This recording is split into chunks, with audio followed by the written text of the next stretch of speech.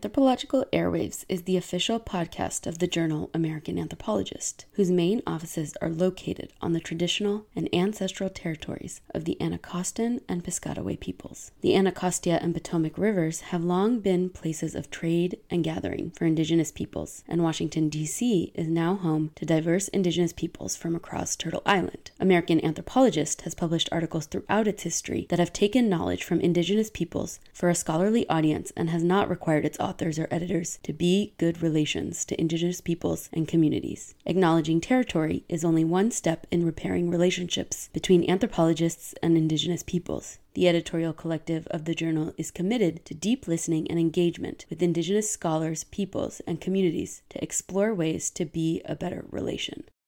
This episode of Anthropological Airwaves was recorded and produced from the traditional territories of the Catawba, Waxhaw, Chera, and Sugary peoples, and specifically in Charlotte, North Carolina, a city located on the traditional crossroads of two indigenous trading paths, the Occaneechi Path and the Lower Cherokee Traders Path, which facilitated the extensive trade network of Cherokee, Catawba, Saponi, and Congaree peoples prior to colonization. While many descendants of Chera, Waxhaw, and Sugary communities eventually joined the Catawba peoples, today, the Catawba Nation continues to thrive as a federally recognized tribe located less than 1 hour south of where this recording took place. Parts of this episode were also edited and produced on the indigenous territory known as Lenape-Hoking, the traditional homelands of the Lenape, also called Lenni Lenape or Delaware Indians. These are the people who, during the 1680s, negotiated with William Penn to facilitate the founding of the colony of Pennsylvania. Their descendants today include the Delaware Tribe and Delaware Nation of Oklahoma, the Nanticoke Lenni Lenape, Ramapo Lenape, Powhatan Lenape of New Jersey, and Muncie Delaware of Ontario.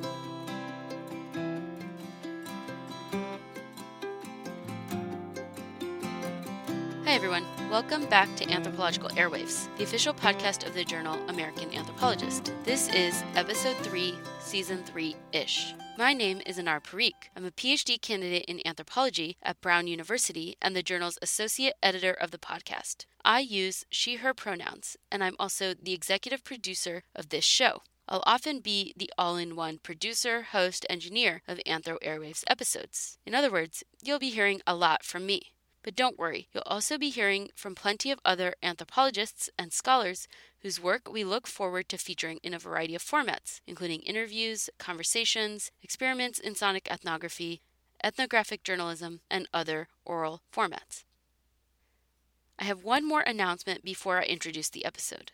I want to remind y'all that Anthro Airwaves is introducing a new segment called Anthro Help Desk, where we'll be answering your questions, comments, and concerns on all things anthropology. Perhaps a theoretical concept is tripping you up, you're looking for tips and tricks to use in your anthropology classroom, or you're trying to resolve a long-standing debate with one of your colleagues. Well, cue the dial tone, because Anthro Airwaves is here to help. If you have a question you'd like us to answer, please send a short recording to amanthpodcast@gmail.com with Anthro Help Desk in the subject line.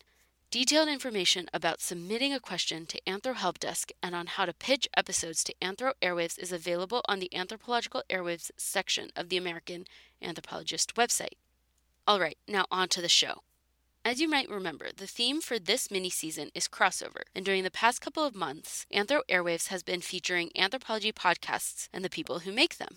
During each monthly episode, I chat with the host or hosts of a different anthropology podcast about their show, why they make it, and how it connects to their broader work. After a short interview, Anthro Airwaves features an episode of the show and includes information on where you can learn more about our guests and their work.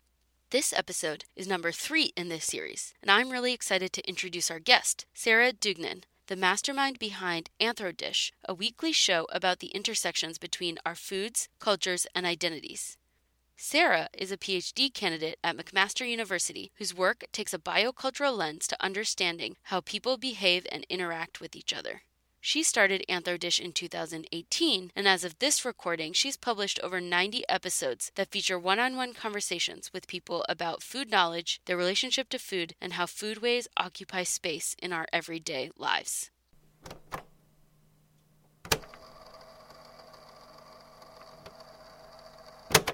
Hey y'all.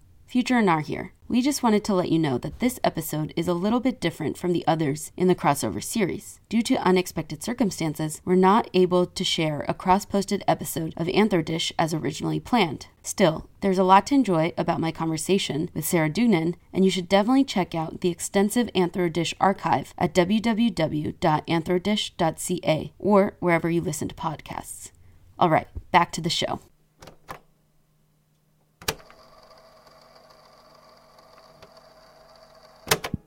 Sarah, thank you so much for agreeing to join me on Anthro Airwaves. Thank you so much for having me. It's such a pleasure to connect and to be able to chat with you. So, Anthro-Dish is almost 3 years old. Can you talk a little bit about why you started it?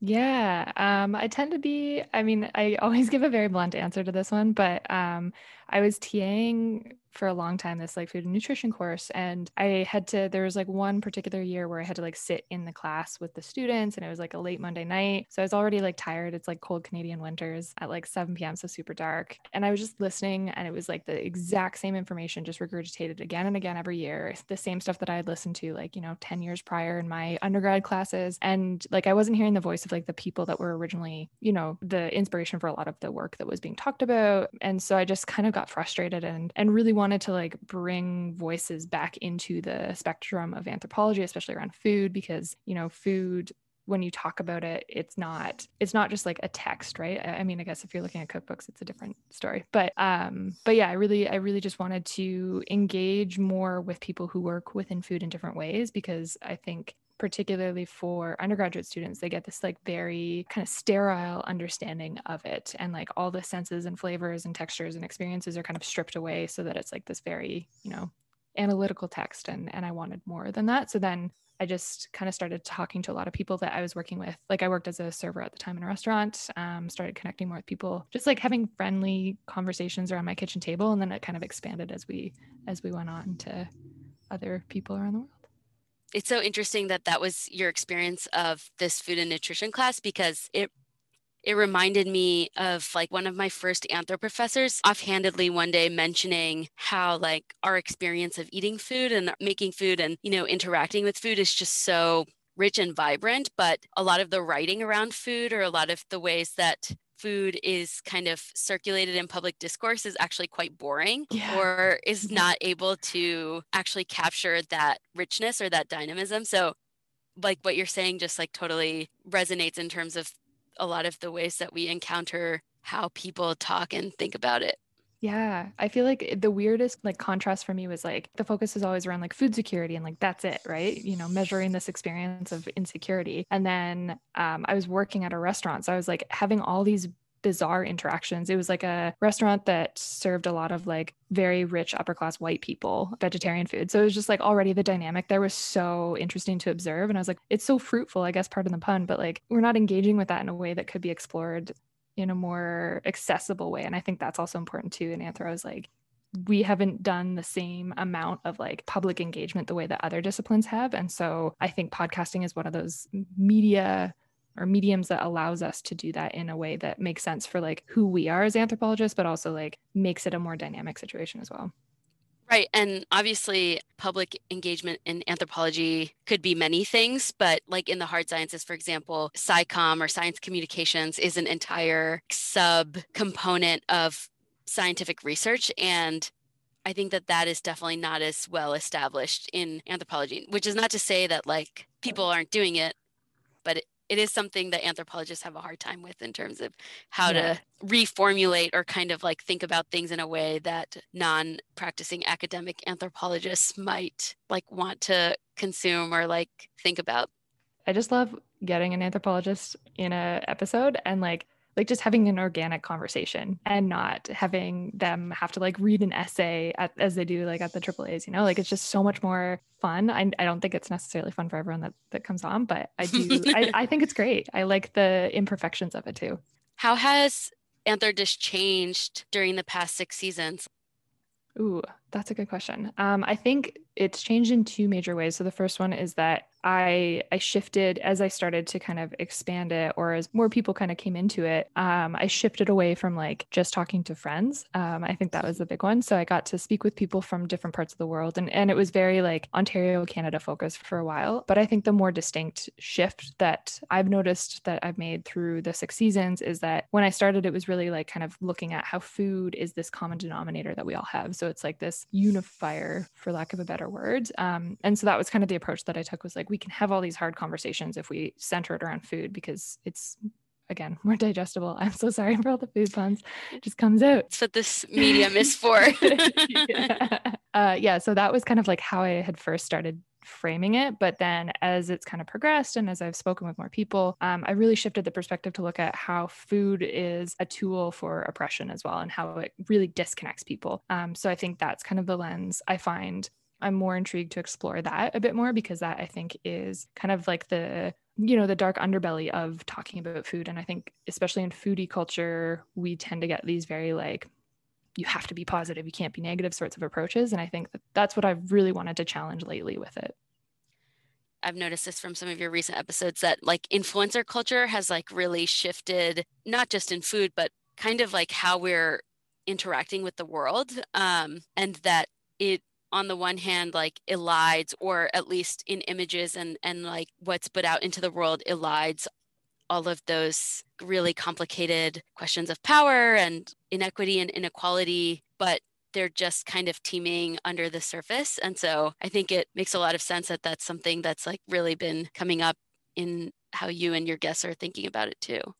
Yeah, I love that point. I think it's one of those things, like I kind of sometimes feel a bit frivolous talking, especially around like influencer culture and wellness culture and stuff like that, if you want to call it cultures. But I think, yeah, like that's the kind of stuff where, you kind of get knocked around for talking about it, because it's like, oh, well, it's just pop culture. It's not, worth investigating. But those are a lot of people, their understandings of social norms and values are, like it or not, we're getting them from these sorts of platforms. So I think investigating those and putting a more critical lens on it, I don't know, for me, it's very cathartic, because it's like after scrolling through Instagram, you feel kind of voiceless. And so it's nice to be able to have real conversations with people around like the actual impact that that's having on our lives.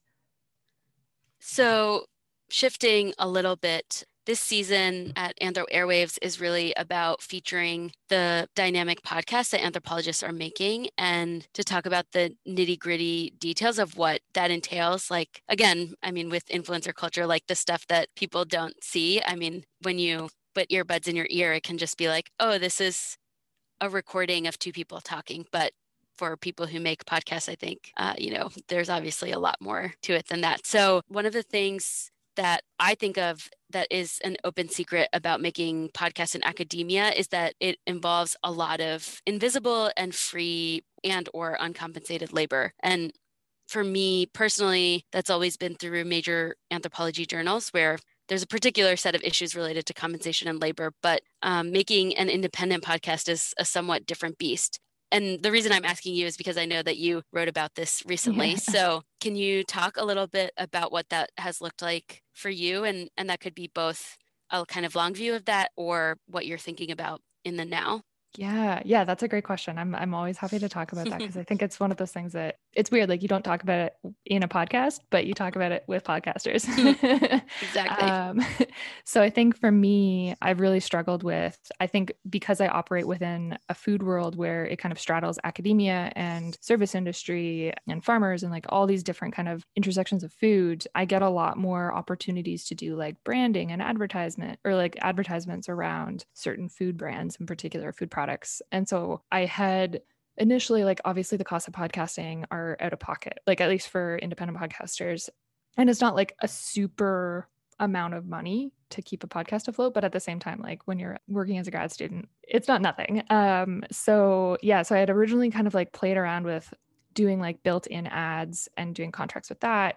And it was just like, I mean, it was fine, but it just felt like I had to kind of change the messages of what my show was kind of guiding towards based on who was advertising, because I was nervous that like if they listened, they'd hear me talking about their product and then they'd hear me like bashing the sort of new age logic that they were approaching the world with, or like the commodification of like certain indigenous knowledges that were coming out in some of their products. So that was like one of those like inner morality struggles of I need the money to keep the show going, but I don't want to feel like I can't speak to some of these issues because of who's kind of paying to help me keep this afloat. So yeah, so it's like, I mean, I haven't come up with any tangible solutions, but yeah, I think for me, like the best kind of not solution, but something that I felt comfortable with was like, oh, maybe if I write on the side, then that can kind of like help offset the cost of it because I'm still providing something that I'm comfortable with and people are paying for that. Because unfortunately, with podcasting, there's not like anything set up, no apps or whatever where people pay to help keep it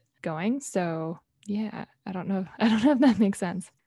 The first thought that I had as a very avid podcast listener in the kind of like tension that you're talking about between these products or these companies that are reaching out to you to advertise their products and like what your values are as a anthropologist or just what your political commitments are is like something I listen for all the time in podcasts. And I mean, I read Samantha Irby's recent book of essays and she talks about listening to these podcasts like that everyone listens to and then you're all being marketed the same like new age brands, but at the same time like a lot of the things that those folks are talking about are kind of antithetical to the things that they're advertising. And I mean, ethical consumption under capitalism is like its own thing, which is not to say that like those people shouldn't be like accepting money from these advertisers at all, but that like I can imagine what that's like to have a food podcast as an anthropologist and then to be grappling with those questions.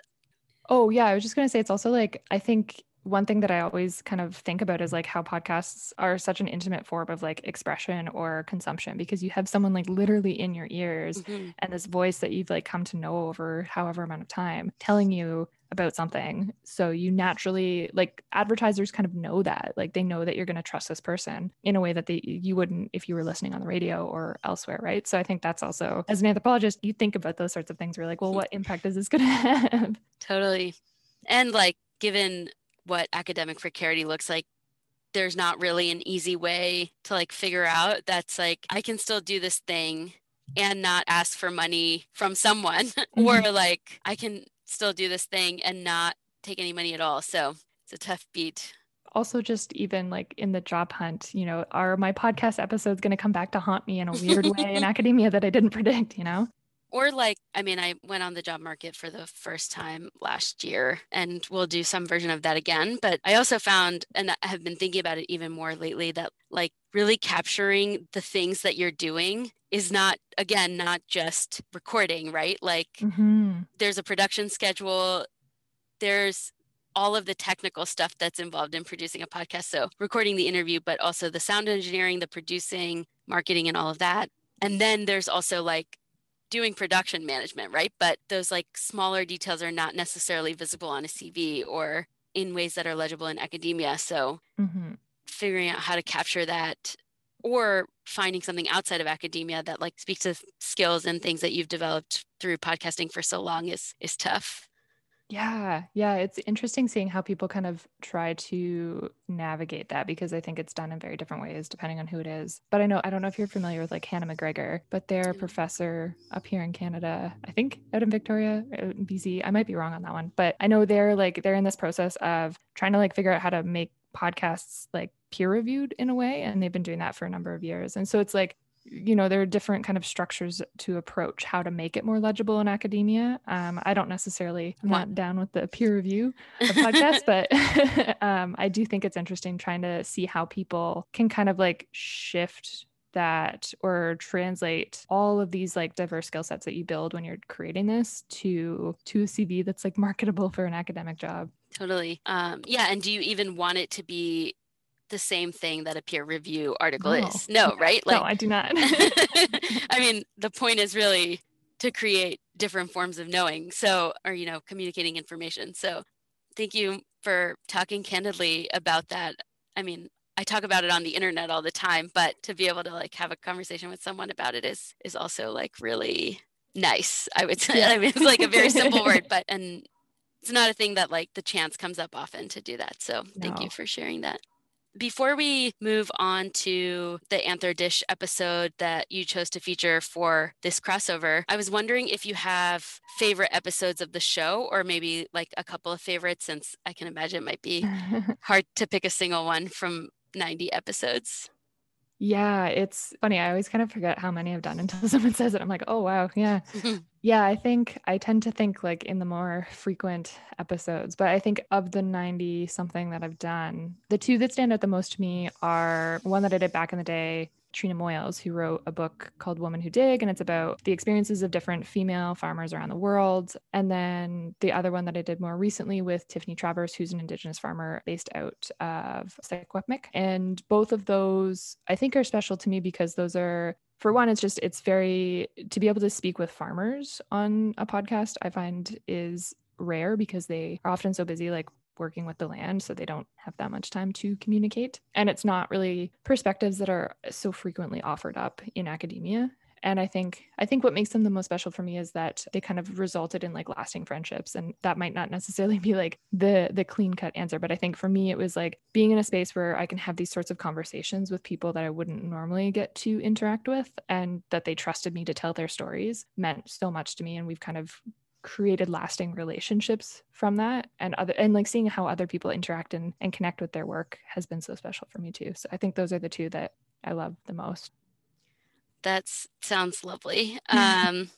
Well, listeners will also have a chance to listen to another one of the many wonderful episodes in the Antler Dish archive in just a moment. But Sarah, thank you so much for agreeing to have this conversation. I'm so glad that we had a chance to chat. Thank you so much. I love the theme of this season, and I appreciate all the effort that you're putting into this because I know it is no easy feat right now. Thank you so much. I'm really excited for the series because I think there's a lot of overlap in even just the two interviews that I've done as of today. I'm excited to check the other ones out too. I feel like it's a cool behind the scenes for people that like, record in their basements and bedrooms and like weird spaces by themselves. So it feels very lonely sometimes. So hopefully this will be a way for folks who make them to feel a little less lonely too. Definitely.